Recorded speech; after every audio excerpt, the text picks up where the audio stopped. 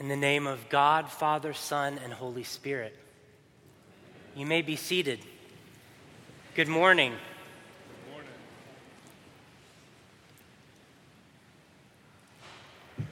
1963, Birmingham, Alabama. A Christian man, Martin Luther King Jr., from a jail cell, writes these words to a nation caught up in systemic racism. Injustice anywhere is a threat to justice everywhere. We are caught in an inescapable network of mutuality, tied in a single garment of destiny. Whatever affects one directly affects all indirectly. Remember those words? Letter from a Birmingham jail. 1940s, Soviet Union. A man named Alexander Solzhenitsyn in prison, a Soviet labor camp. He met God there during prison. He left Marxism to become an Eastern Orthodox Christian. And from his prison time, he also gives the world a revolutionary truth, just like Martin Luther King Jr. Listen to Solzhenitsyn's famous quote. The line that separates good and evil, he says, passes not through states, not between classes, nor between political parties, but right through every human heart. Alexander Solzhenitsyn. Germany, 1940s. A young college lady, Sophie Scholl, along with her brother and some friends, start passing out anti-Nazi propaganda on their university campus, motivated by their deep belief in Jesus Christ. They're captured, sent before a kangaroo court of sorts, and ordered to the guillotine. And at her trial, hours before her death, just like Martin Luther King Jr., just like Alexander Solzhenitsyn, Sophie Scholl gives the world another fundamental revolutionary truth. She says, how can we expect righteousness to prevail when there is hardly anyone willing to give up himself for a righteous cause? What does my death matter if through it thousands of people are awakened and stirred to action? Today, in Philippians chapter 1, we have in front of us another revolutionary truth teller, himself in jail, persecuted by Nero.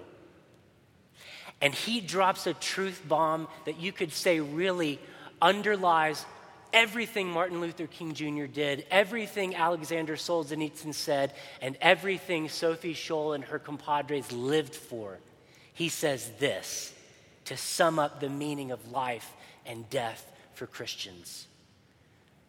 To me, Paul says, living is what? To me, living is what? Christ. And dying is what? Gain.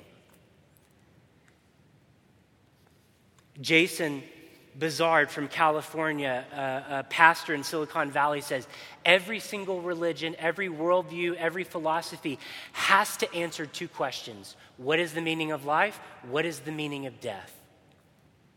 So Buddhism says it this way: to live is to achieve good karma, and to die is to hope for a better reincarnation.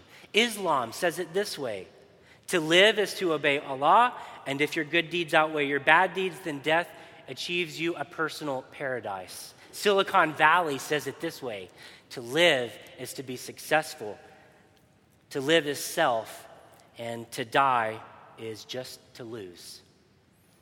Christianity says it this way: to live is to know and love and serve Jesus Christ in this world, and to die is to know and to love and to serve him in the next.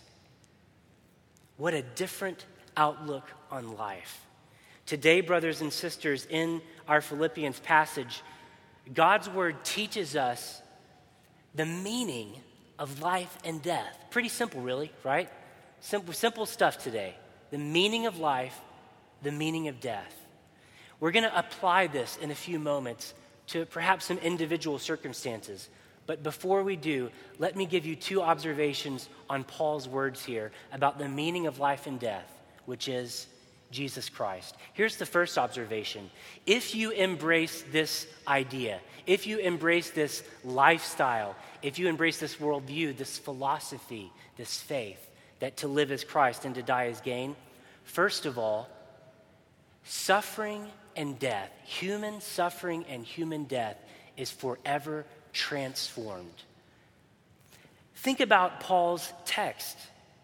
Just like Martin Luther King Jr., just like Scholl, just like Solzhenitsyn, Paul writes from jail, from a place of suffering. That is, he is weak and tired, confused, probably scared, alone.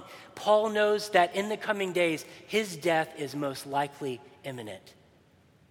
And it's in this context of suffering that the apostle writes. But get this, the theme of Philippians is not suffering. Scholars agree the theme of Philippians is joy. The theme of the letter to the church at Philippi is joy, Christian joy. Joy, rejoice, gladness, words like these are used 15 times in this very short letter. So put these concepts together. How is it that Paul, writing from a place of suffering, can write a letter whose theme is joy? If you're new to the Christian faith, you may be asking, how is that so? How can that be? That doesn't even make any sense. Perhaps Christians are just too up in the clouds, not realistic about the pain of suffering and death. But I don't think that's the case.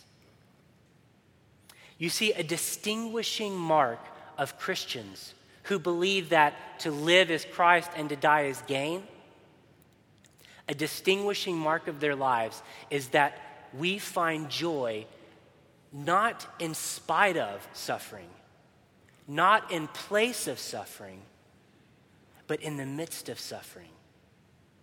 Did you get that?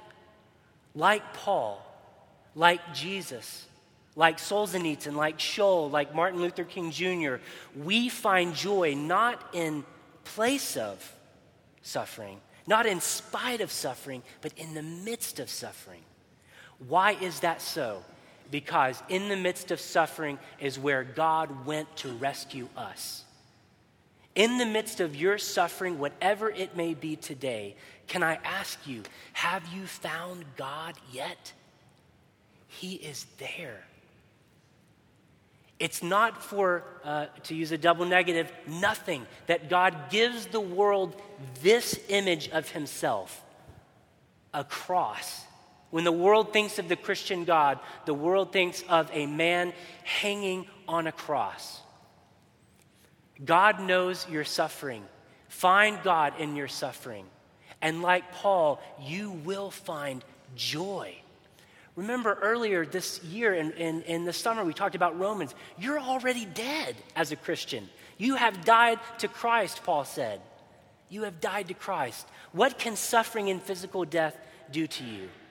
So for the Christian, first observation about embracing to live as Christ, to die as gain, death and suffering are forever transformed into joy.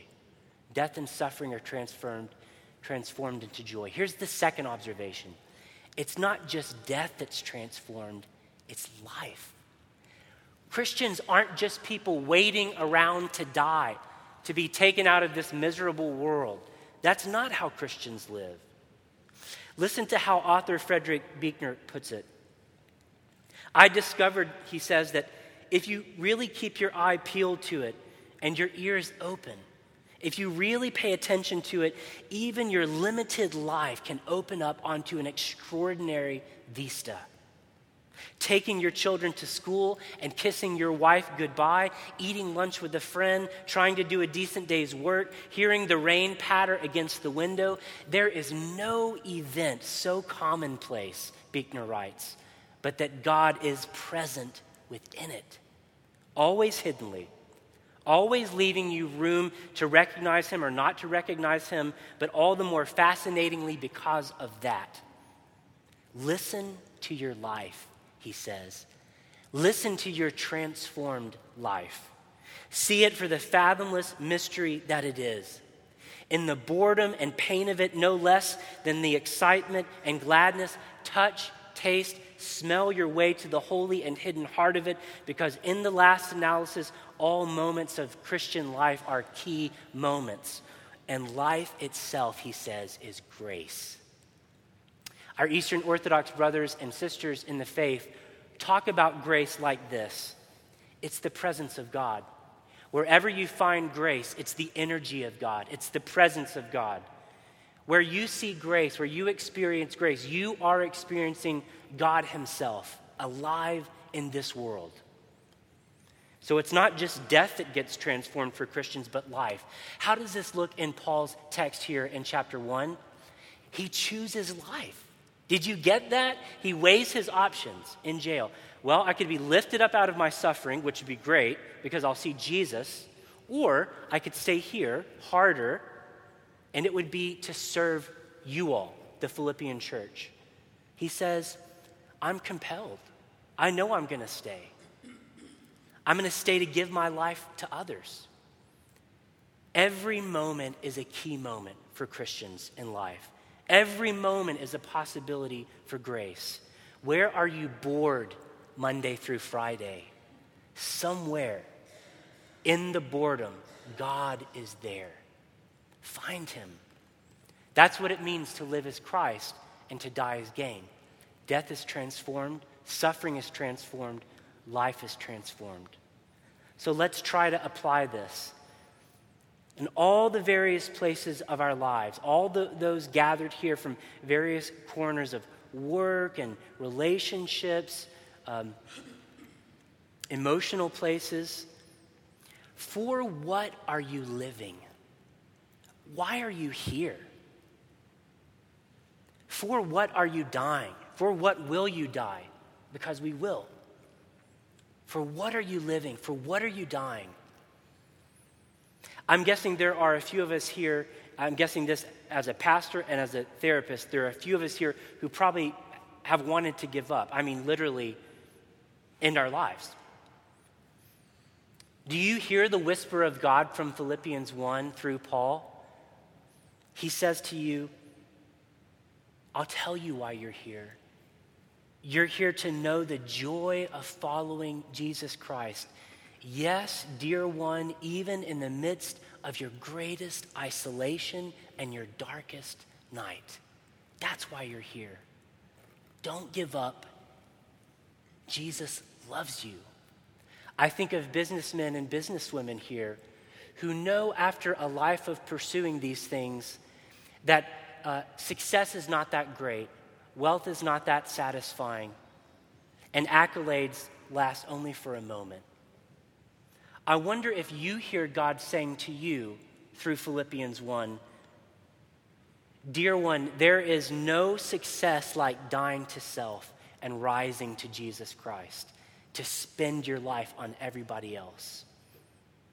There is no accolade like being called my son or my daughter because I made everything that there is. And there is no wealth as great as the treasure of heaven. I think of single men and women.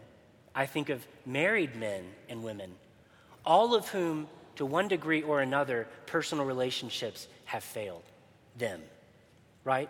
The single folks are looking for a relationship that will fill them up. The married folks, or the folks who have found a partner, they already know that's not going to happen.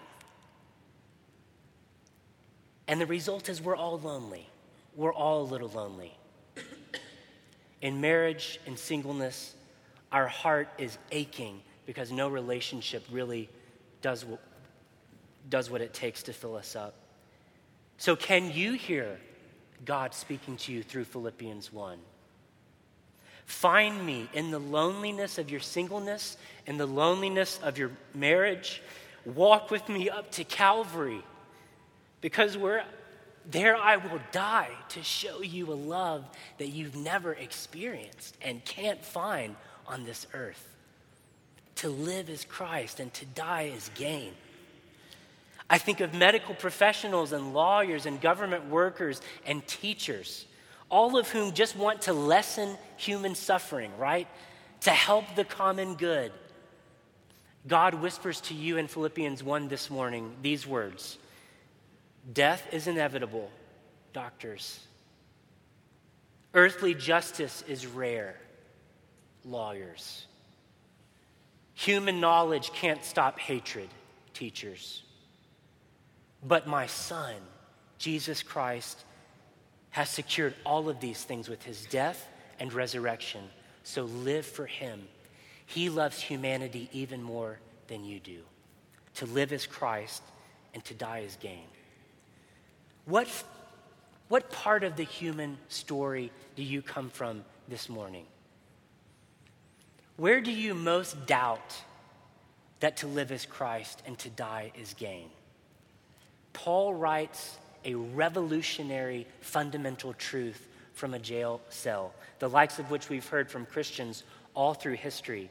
But his words give ballast to them all. To live is Christ, and to die is gain. Amen.